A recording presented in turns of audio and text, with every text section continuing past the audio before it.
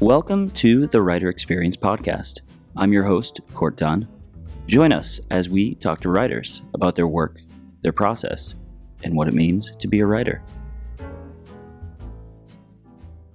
All right, welcome to the Writer Experience Podcast. Today's guest is Rodney Barnes. Rodney is a screenwriter and producer who has written and produced The Boondocks, My Wife and Kids, Everybody Hates Chris, Those Who Can't, Marvel's Runaways, Stars, American Gods, and he is currently the co-executive producer of Hulu's Wu-Tang: An American Saga. Rodney, that's a lot of projects. What's going on? It is. I've got kids, and they keep getting hungry, so I have to work. It's not fair, but it's a good thing. Well, thank you for taking the time to talk with us. Our listeners know that my first question is always the same. The question is, where are you in the world? Are you in LA, New York? I'm in LA. I was told a long time ago this was the only place to be if you wanted to be a screenwriter. I found that sort of kind of to be true, but I think when I was told that, it was the 90s. There was no internet. There were no other ancillary sources of, getting to producers and stuff. So I chose to come out here and live in my car and try to make a dream come true. Did you literally live in your car? I did. Oh, wow. I did. It wasn't purposeful, though. It wasn't purposeful. Something happened that made me live in my car. A promise was made, and a promise wasn't kept, and I ended up in my car for 8 months. Did you always want to be a writer? Let's take it from the beginning. Yeah. I think I always had a relationship. I come from Annapolis, Maryland, which is a small town outside of Baltimore. And I always gravitated towards writing, literature, the arts, all of that kind of stuff. But I really didn't, there wasn't like a bridge between where I was and where ultimately I hoped to be. And it's I sort of got serious about it when I realized all other avenues were running out. Like I wanted to be an athlete, that didn't work out. And any other job I had just didn't feel right. And I got an opportunity when I was in school at Howard University. I worked at Georgetown University as a campus cop. And a movie, The Pelican Brief, came there to film. And I signed up for all the overtime details. And I met a guy who was a PA, and he seemed to be a lot happier than I was. And I asked him a bunch of questions about how do you get this job? What do you do? And he offered me a job as a day player because they had some big crowd scenes. And I got the job. I loved it and quit my job at Georgetown and eventually became a production assistant working on movies in DC and Baltimore. And that was sort of the beginning, step one into getting into the business. I briefly described kind of who you are, what you do. There are a lot of projects, and I know you write, and you also produce. Would you mind telling us in your own words kind of who you are, how you self-identify? Are you a screenwriter? Are you a producer? Primarily, I see myself as a TV writer, producer. I mean, I think that's where I started. That's where the door opened first, and that's what, if you look at my resume, the bulk of it is TV writer and producer. Although I've done a lot of script work on features, you don't get your name on those things, but I have a pretty good business going in the feature world and also in the comic book world, and I'm writing novels as well. So, the top line, the headline is always writer, because I think story is the same, regardless of whether you're doing a short form or whatever form you're doing it in, it's all still telling story. But primarily, TV writer is what I put on applications when I try to buy things. And which of those projects that I mentioned are you currently focused on at this very moment? Well, Wu-Tang is my day job. We are at Hulu. 10 episodes should be airing in the fall. We're actively in production right now. I think we start shooting February the 26th. And that's my day-to-day, but I have a couple of features I'm writing. I have a couple of comics I'm writing. I'm developing stuff. I have a pilot at Stars. I have a bunch of others in development. It's a lot of stuff going on right now, but the day-to-day is Wu-Tang. Do you want to switch it up? We always have this thing we call a series of seemingly random questions, which we save for the end. but sometimes we'll just be like, let's do this at the beginning. Sure. All right. The first seemingly random question, if you could take any writer to any fast food restaurant, which writer would you choose and why? Tom Fontana, probably, TV writer who wrote Homicide: Life on the Street and Oz and a bunch of other one-hour dramas. Homicide: Life on the Street was the show that I loved in the 90s. And it was shot in Baltimore. And coming from Annapolis, it was like there was some emotional connection because I knew the world. And I've loved virtually everything that I've seen Tom do. I love the layering. I love the depth. I love the way characters of color were portrayed and women. And this is before it was kind of in vogue to think that way. And, I always love picking the brain of someone who does something really well that I aspire to do well. And so Tom and Paul Schrader. I think it features Paul Schrader. I don't know if I'm breaking the rules by giving two people, but those two, and I actually met Paul Schrader, writer of Taxi Driver and Blue Collar and a bunch of other movies, and director as well. Those two guys, I think, framed the way that the stuff I wanted to do in television and film. The next question. What's one thing about your life and career that nobody knows? How lonely it is and how difficult it is. I think when I thought of being a writer back in Maryland, it was a pretty romantic idea. Like, you just sit by the ocean and tell stories and this would be great. And it is a great life. It's not a complaint. It's just more of an observation that there's so many hats as a professional writer that you have to wear. Like, you have to kind of be your own hype man. You have to discipline yourself. You have to create a structure in your life because, Hollywood has this weird way of not really telling you the truth. They tell you the truth not by words, but by how many offers you get, your reputation. It's things that you can only control by how you behave. And if you're an undisciplined person, which at times in my life I've been, you learn the hard way that that's not going to sustain you over time. This is a marathon, this business. And even though you're going to make mistakes and there's nothing you can really do about that part, the more you can build that self-discipline and self-awareness, I think the better your odds of success. And for me, I've trial by fire. It's like, I didn't know all of this. All I thought was you wrote stories and they gave you a check and people looked at you. Wow, you're a writer. And people say all the time, man, you're so lucky you get to do what you love. And I kind of frown when I hear that because it's like, yeah, I love it. But the idea of it never being the script of the story, never being as good as it is in my head is something that makes this difficult, builds the resistance to actually doing it because you want everything to be perfect and it never will be. And that's a tough one if you care. So, and I do. You said that a story can never be perfect. Sometimes that perfection blocks writers from finishing their stories. How do you battle writer's block? I keep going. I think I know myself well enough to know that when something isn't working, if I stop to ruminate on it too much, I'll just stop. I'll find something else to do. I'll go to the movies. I'll distract myself in some way. I'll procrastinate. And I may not have the second act fully realized. Like, I know what I kind of sort of want to say, but I don't know exactly how I'm going to say it. So I'll just keep writing something like bad. And then I may know how I'm going to end.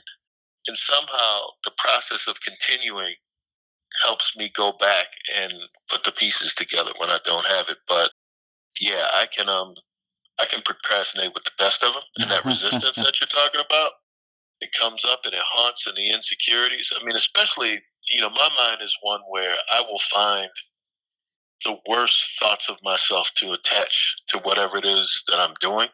Like, I wrote a comic book, my first comic book a couple of years ago. And the first couple of books weren't very good. And Twitter has a way of telling you exactly how they feel about your work, like immediately, and you will hear it. And they And I think there's that boundary that's created because you don't have to see the person, that it's unfiltered, that they can tell you just how much they hate you and your work. And my feelings were hurt. And actually, the publisher at the time told me, you're going to be hated. I'm like, I hadn't even done anything yet. How am I going to be hated? He was absolutely right. But I got better. And you sort of have to learn to deal with that inner critic and know that everything's not going to be great. You got to be able to take the good with the bad, but I'll always gravitate towards the bad as my reset. It's not something I'm proud of, but it's how my mind works. Our next question, if you could be any Marvel superhero, which one would it be? Part 2, if you could be your own superhero, create somebody, what superpower would you have? Wow, what superpower would I have? Selfishly, it would always be flight, because it's not a Marvel character, but Superman was my first, and so that was, flight was always a thing. But it's weird because I think superpowers. I'm working on a book right now, Quincredible, for Lion Forge, and what I've come to find about superpowers are that they isolate you from the average person. It's sort of like being different in a way. And unless you have a pantheon of other people who have power similar to you, it sort of puts you in a place where you're an other. So if I had a power, it would have something to do with my mind to where it wouldn't be obvious. It would be something like, Jean Grey, Phoenix, and the X-Men. Something to where I could still move amongst people and still have a connection to other people and just have my power when I needed it.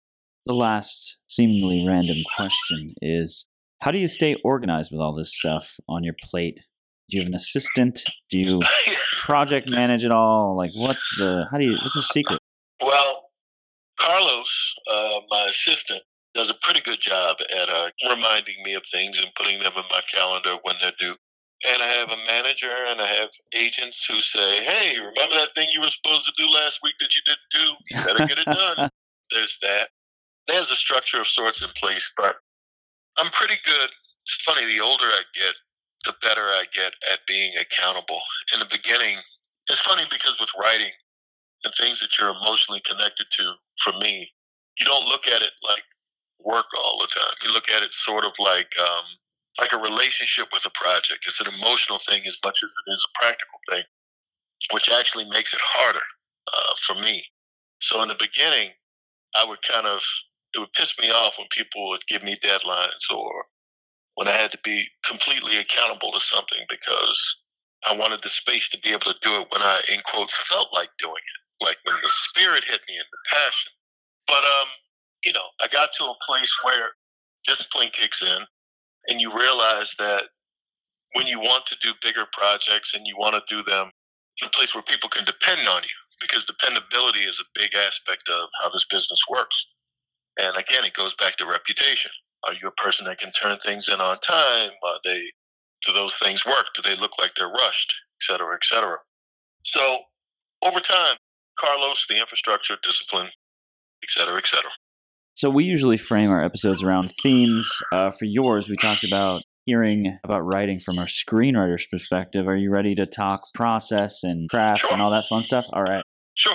The first question I have is, you are a writer of comics and TV and feature films. What's the difference in the approach and the process? I really approach all of them the same. I think selfishly, the things that I'm more connected to emotionally, like some of the comics, the stuff I'm doing for Image coming up are horror comics, and I've always wanted to do horror. So I have a tendency to, it's like eating dinner like a kid where you want to eat your dessert first. I want to do the funner stuff in the beginning, but I approach it all sort of the same. I mean, if you're talking about process, how do I break them down, like synopsis, outline, that type of thing? Is that what you mean? Yeah. With everything, I sort of get the synopsis down of the story that I'm trying to tell. This is what I want to do. And then I take that another step and I break that down into an outline. This is how I plan to go about doing it. I fill it in somewhat. It was funny in Stephen King's book on writing, he talks about not blowing everything on the outline because you never know what you'll find when you're writing the story.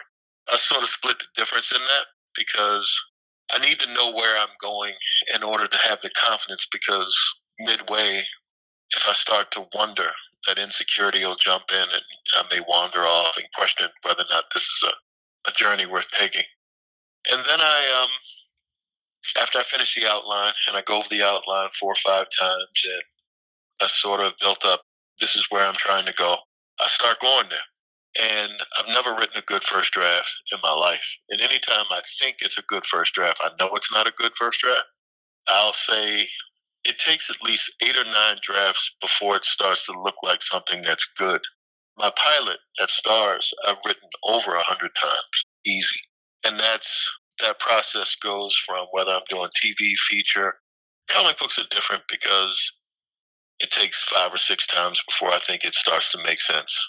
But generally, a lot of that has to do with focus. Like there's some areas that I really know the story, and I can hone in on areas that you can tell, he really had a good time with this.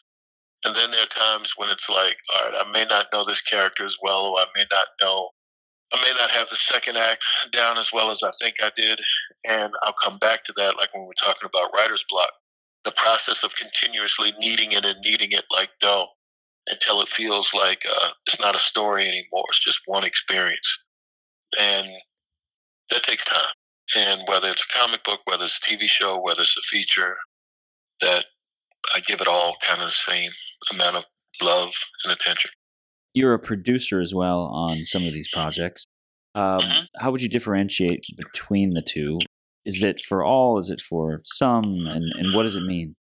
To lesser greater degrees. Like I had a producer credit on My Wife and Kids, but I didn't do a whole lot as a producer. But on Everybody Hates Chris, I wrote a lot of the voiceover that was in the show. For those who have watched Everybody Hates Chris, Chris Rock's voice was in the show, kind of, narrating the course of the journey of where episodes went. And I would record that with Chris. I would write it. I would take pictures from other writers. I would take him to ADR, and we would actually go through it together. And then I would place it in the show with the showrunner and the production team. And that's what I look at as producing. I would also be on set for my episodes, and I would work with the director and the actors with making sure the vision that I had in writing the script was coming to fruition in a way that I had hoped or the way I'd envisioned. And for every show, it's different. I mean, I just did American Gods, and I think March 10th is when we air. I could be wrong, could be the 19th. But I was on set a good portion of the time, even for episodes that weren't mine, working with the actors, working with the directors, the practical part of putting a show together. And it varies for every show. Sometimes those responsibilities are given to other producers, and sometimes it falls in my lap. But that term producer is a pretty loose term because it could apply to a myriad of responsibilities. You mentioned a pitch earlier. How often are you pitching your own shows? How often are you hired to just write an episode, or when do you pitch? I'm probably pitching about 6 or 7 times a month, and that's an ongoing process. And like for some projects, like there's a big movie I'm sort of attached to right now, and that I can't talk about, but I had to go in and pitch the producing team. I had to pitch the director. I had to pitch the studio. Then once I start writing, they decide they want to change the idea, so I have to go back and do that same process again and again and again. So, and then it's the same for us, a couple of TV projects I'm involved in too, where I'm overseeing, and some that I'm actually running. But I'm constantly pitching. Pitching and I don't like pitching. I don't like pitching at all. It's the hardest thing to do because you never know whether or not. My best pitches are when I don't care about what the person across from me is thinking, and I'm just focused on the pitch. But invariably, you do have another human being or many human beings sitting across from you judging. You're trying to read their faces, and you're trying to stay in your head of what you're trying to say. It's not good. Is there a secret to the pitch? Is there one thing you can do to make sure you get that thing greenlit? No, I'll say my success to failure ratio has a lot more to do with me being able to just be one with my pitch and not with the anxiety of being in the room and thinking about what the other person is thinking. Because you never know. Like there's some producers, there was this guy at Lionsgate I was pitching to one time, and he was just stone-faced. And they told me in the beginning, like, this guy will give you nothing. So you make a joke, no reaction. And if you get into that, it'll throw you off. It'll send you spiraling down into the abyss of despair. But when I stay in me, when I just stay in, this is what I'm saying, I thought it was funny. It worked for me. And I keep going. Then I'm in a place where I think the odds grow exponentially. And that's sort of, that's what's worked best for me, certainly in the past 4 or 5 years. What's the percentage of pitches over the phone versus in person?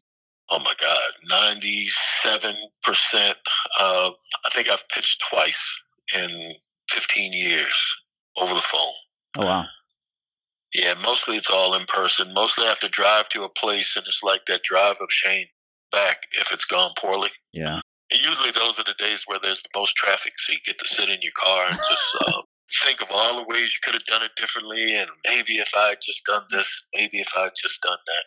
But yeah, 98% of the time I'm in front of someone talking. What's a day in the life on set look like for a writer of, let's say, TV?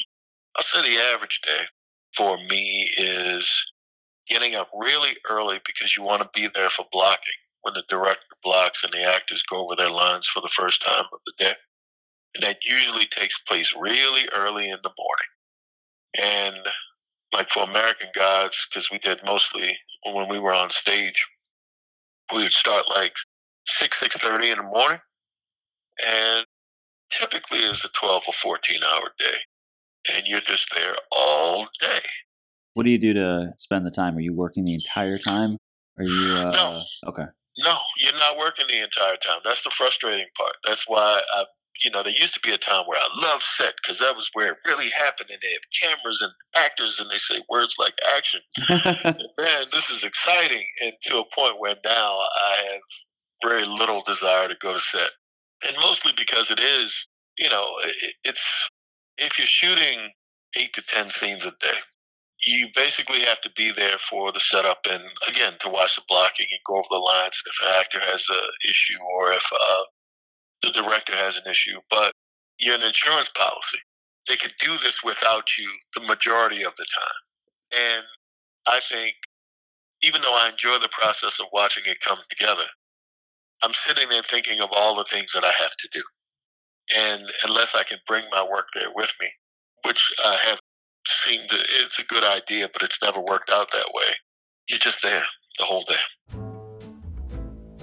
Hey everyone, we just wanted to take a quick second to thank you, our listeners, for your continued support. The Writer Experience podcast has been self-funded from the beginning. So whether you're an aspiring writer who has taken inspiration from the podcast or just enjoy hearing from professional writers, please donate to our Patreon at patreon.com/writerexperience. You can also go to our website, writerexperience.com, and click the Patreon button. Thank you again. We really appreciate your support. And now, back to the show.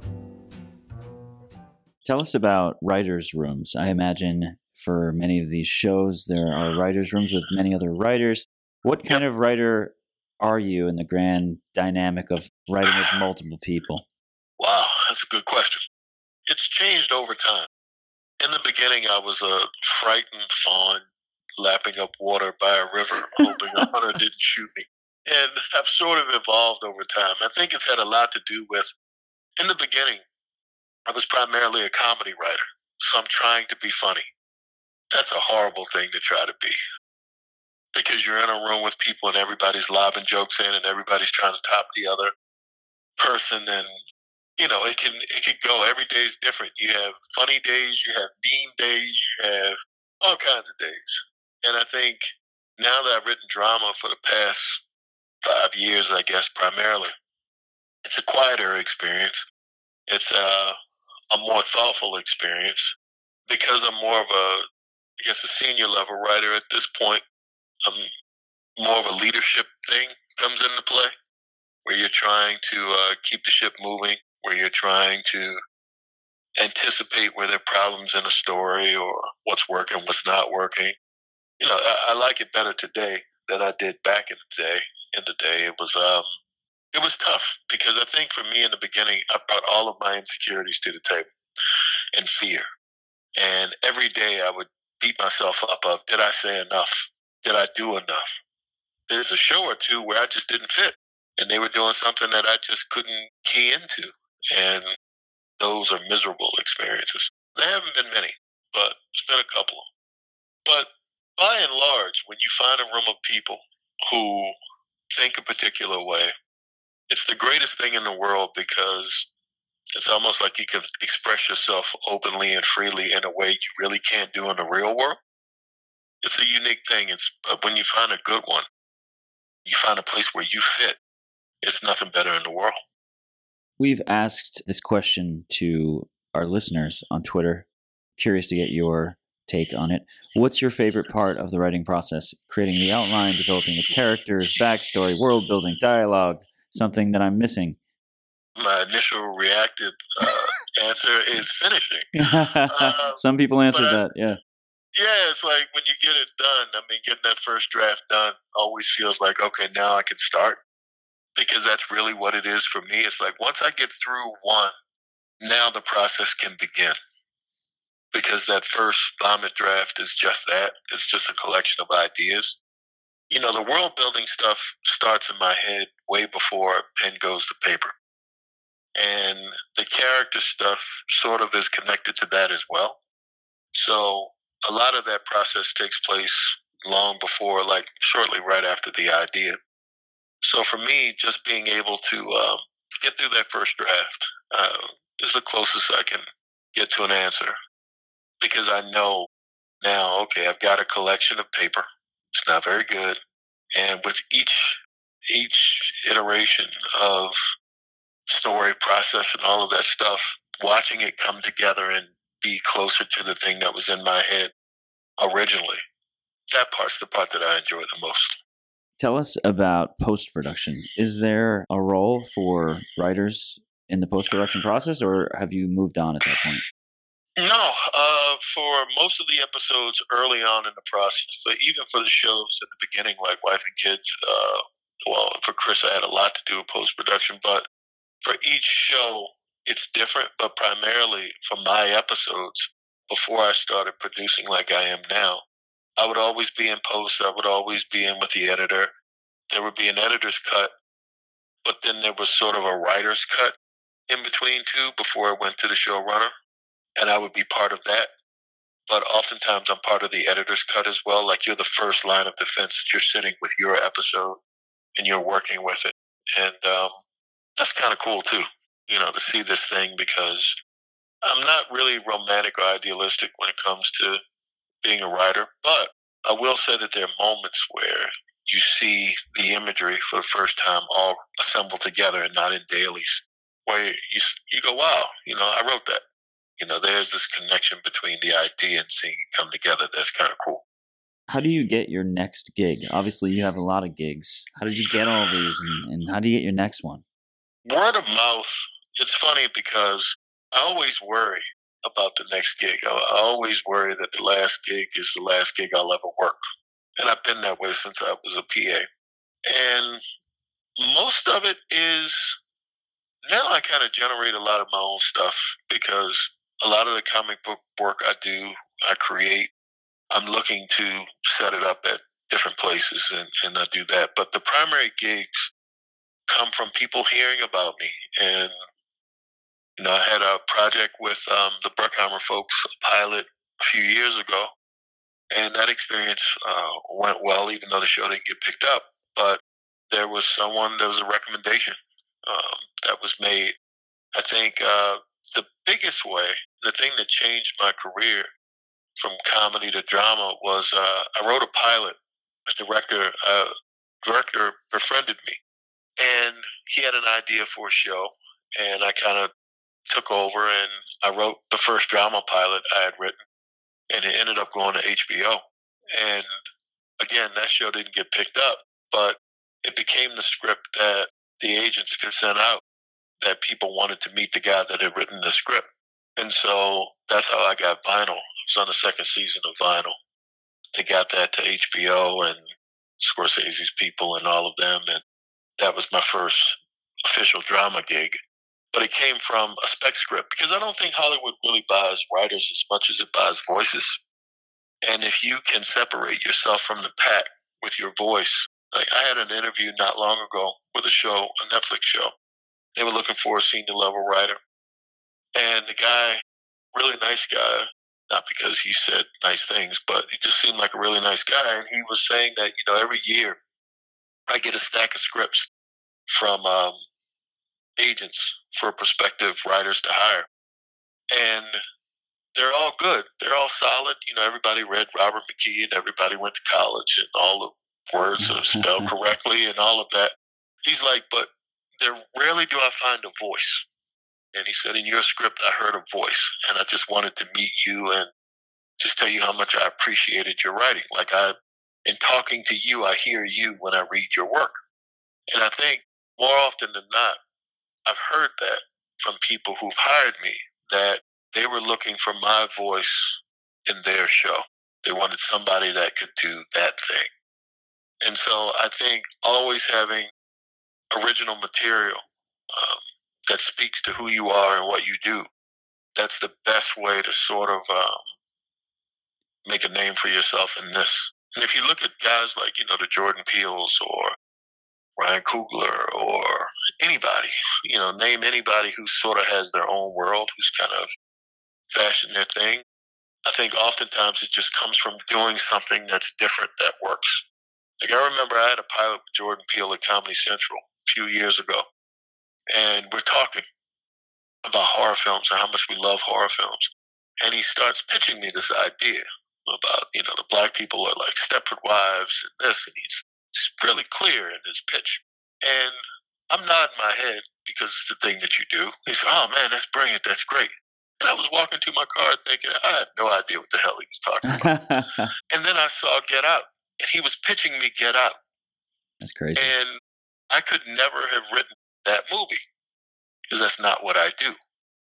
And when I look at the trailer for Us and, the trailer for Twilight Zone, and I see his stamp on things, he has a way of looking at story that's different than I do. And it's his original way of telling a story. And it's, it's got some Hitchcock elements to it. It's got some other filmmakers, some things that, I'm sure he's inspired by. But under it is his original, unique, creative, genius way of telling a story.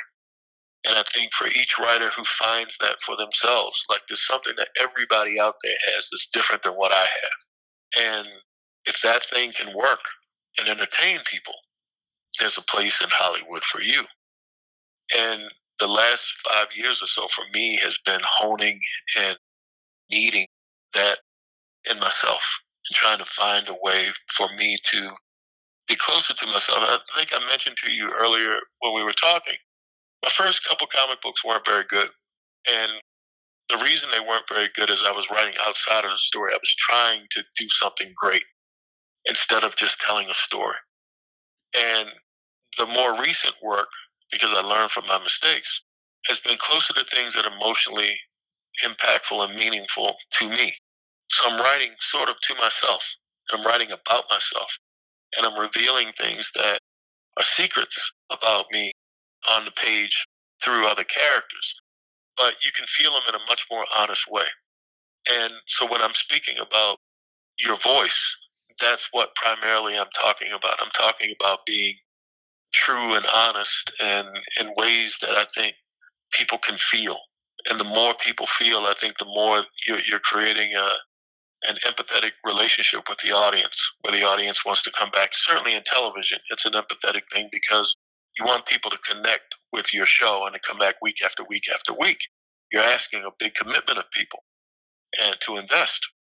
And I think the best of my work has been when I've connected to themes and ideas and thoughts that are honest and true, rather than trying to just be competent. You can tell the difference between things that matter to me and when I'm just trying to tell a decent story and I'm not as emotionally invested. Something about emotion and truth, I think, brings something out of a person, a writer. Can we talk nuts and bolts real quick on a script? When you're writing, let's just say a pilot, what's your process specifically? Do you work with an outline and come up with the arcs first and work your way backwards and then dive into the script? What's your kind of... I come up with, my pilot at Stars, they just ordered a second script because they like the first one. They want to see how does this thing progress, and they want a show Bible too. And so what I found works for me is, all right, how do I want this to feel? What's this episode going to feel like? And for the one that I'm writing now, it's love. And one of the main characters is a kid, and there's a girl next door that he's in love with, and he wants, throughout we talk about that process of young love and how that manifests itself. And the show is set in the 80s. In the 80s, the music they listened to, the things that they did, the clubs they went to, roller skating, blah, blah, blah, blah, blah. And so once I have a general idea down of what I want it to feel like, then I start blocking it up. What are my act breaks? What's the journey of the story going to be? Where do I want to land? Where am I going? Where am I starting and where am I going? And then I start to fill that in. I look at each character. I break that down into where does each character go? In the beginning, this character felt this way, and what does he want? And how does that want manifest itself throughout the story? And after want, what does he do? And I think breaking it down from each character's perspective and each character's journey is where I start. And then I sort of, through that process to that soliloquy I just gave, it's like I try to find myself in that. How did I feel when I was in that character's position, attempting to do the same thing or something that was similar? And that sort of guides me through what's under the scene. And then I see it and I try to empathize with that character's journey. And that helps me fill in the action of that scene.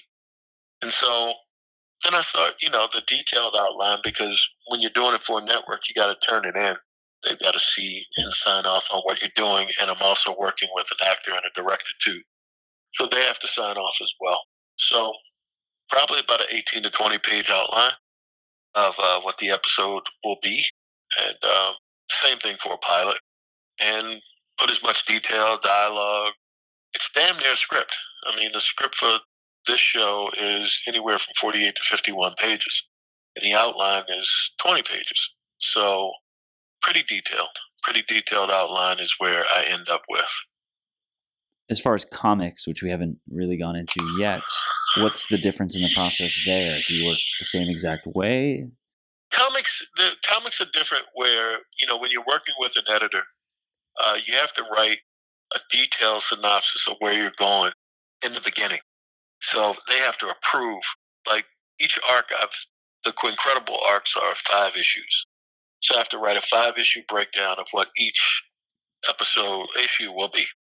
And once they approve that, that's pretty much 40% of the work, because it always changes. So like today, I have to write an issue. I'll sit down. Most pages turn out, what comic book page is 1 page of script for me, sometimes 2. And I'll sit down and just look at the outline that I gave them, and I'll break it down. And I'll break it down into typically 6 panels a page, and the action, the dialogue. It's a little different in comics, because one of the hardest things in the beginning for me was to imagine how the art and words supported each other. And then I had to look at how something sounds. And my biggest mistake in the beginning, people got me on dialogue, because I'm writing jokes that I hear coming out of characters' mouths, like in television. And when someone's reading them, they're sort of reading them in their voice. So you don't have like Chris Rock saying it like I do in my head, because I've seen Chris Rock say it. They're saying it, they're hearing it in their voice, in the way that the relationship they've built with that character.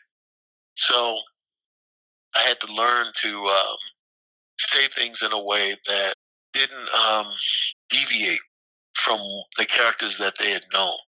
And I had to learn to let the art tell the story as much as the words, because I was basically regurgitating what the viewer or what the reader was already seeing, if that makes sense. It's like someone's punching somebody in the face, and I would write, then he punches them in the face. And it's like you're kind of being redundant at that point, and you're not making the most of that panel because you're just repeating. You're not giving anything more. And, unfortunately, sometimes you learn the hard way by making a mistake. But in that mistake, I learned not to do it again and to ultimately do it better. But comic books are tricky because, especially if you're dealing with sensitive material, everybody's got their idea of what right is, what truth is, and how a thing should come out. So sometimes you're battling people's points of view. But if you just tell the story, I found incredible. If you just tell a story and you tell a story from your heart, people tend to give you some slack. What's the end goal for all of this? I mean, obviously you're very accomplished already. Are you planning to move into directing? Are you going to work your way up as a showrunner? What's the... No, I mean, I'm already, running some stuff and doing some stuff. I mean, I think it's more of, there was television in the beginning that made me want to do this. Like there were shows that gave me a certain feeling.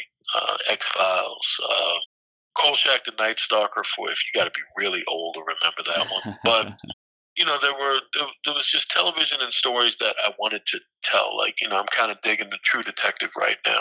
And I've always wanted to do that. So I think it's mostly, in the beginning, you're working the jobs that want you. Sometimes you get lucky and you do something like I really wanted American Gods because I'm a gaming fan.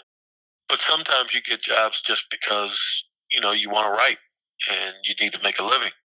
And I think now it's getting closer to creating shows that telling the kind of stories I've always wanted to tell that reflect the things that inspired me and being part of a community I've always wanted to be a part of, the horror genre mystery community. And the closer I can get into that world and kind of leave an imprint, legacy to do something that people can look to and say, hey, I really enjoyed that. And I enjoyed the process of telling it. That's sort of where I'd like the future to go. I'm fortunate in that, yes, I've been working consistently for 20 years. And that's a blessing. But I think the more I can get closer as I, come down to, as life winds down, if I can get to a place where I'm defining the nature of the work and not necessarily just being a part of it, that's where I'd like to be. Is there one piece of advice that you have for aspiring writers who are maybe looking to get their foot in the door, so to speak? Yeah, write your own stuff, refine your own stuff. Again, I think original material is key. A lot of writers talk to me, they're looking for like a magic answer, and the one that I give them never seem to be pleased with this one. And it's always keep writing, because it feels like if you don't have someone there validating you or giving you money for it or giving you a job, it feels like sometimes, why am I doing this? Unless you really enjoy the process of writing. I think the more evolved you can make your writing, the more refined you can make your voice, the more confidence you can build in your work, the more opportunities come your way.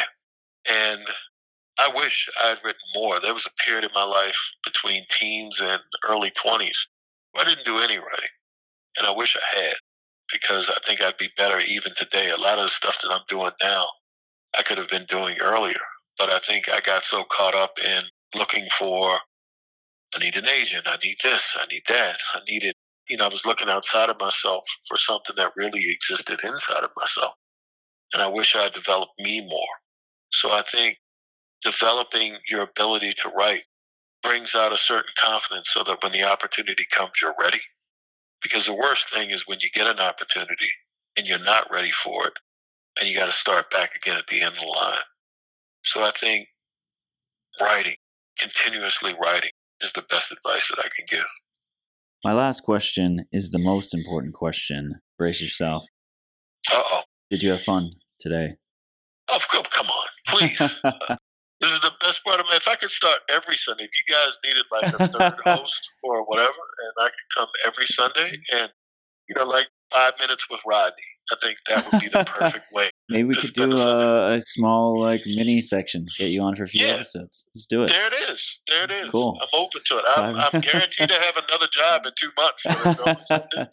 Love it. Love it. Well, you work on a lot, so we definitely want to get you on in the future too, because I'm sure you're going to have tons of projects that you currently can't talk about that you will then be able to talk about. Tell us, for those things you can talk about, again, what's on the horizon? Did you want to plug any projects specifically, maybe even your social media handles? I think Twitter, I'm at the Rodney Barnes. I guess what I'm most excited about is American Gods Season 2. Starting in a few weeks here, I think March the 10th. Excited about that. Wu-Tang in the fall. Quincredible for Lion Forge comes out every month. That's really about it that I guess I can talk about. But if we talk again, like you said, I'll be able to talk about other things. I'm holding something in my hand as we're talking. I'd love to be able to talk about, but I can't talk about it. All right. It's frustrating. All right. We'll wait for it. We'll be patient. But we're excited for you. And thank you. I appreciate it. Congrats on all the successes. And thank you for your time. We had a lot of fun and a lot of insights for our listeners. So thank you, Rodney. And thank you to our listeners. We hope to see you next week. Thank you so much for listening to The Writer Experience. If you enjoyed the episode today, please leave a rating, a review, and a comment on iTunes. You can also check us out on Instagram at Writer Experience and Twitter and Facebook at WriterEXP. The Writer Experience is a Samurai Dinosaur production. Copyright 2019. All rights reserved. Music by Kevin MacLeod.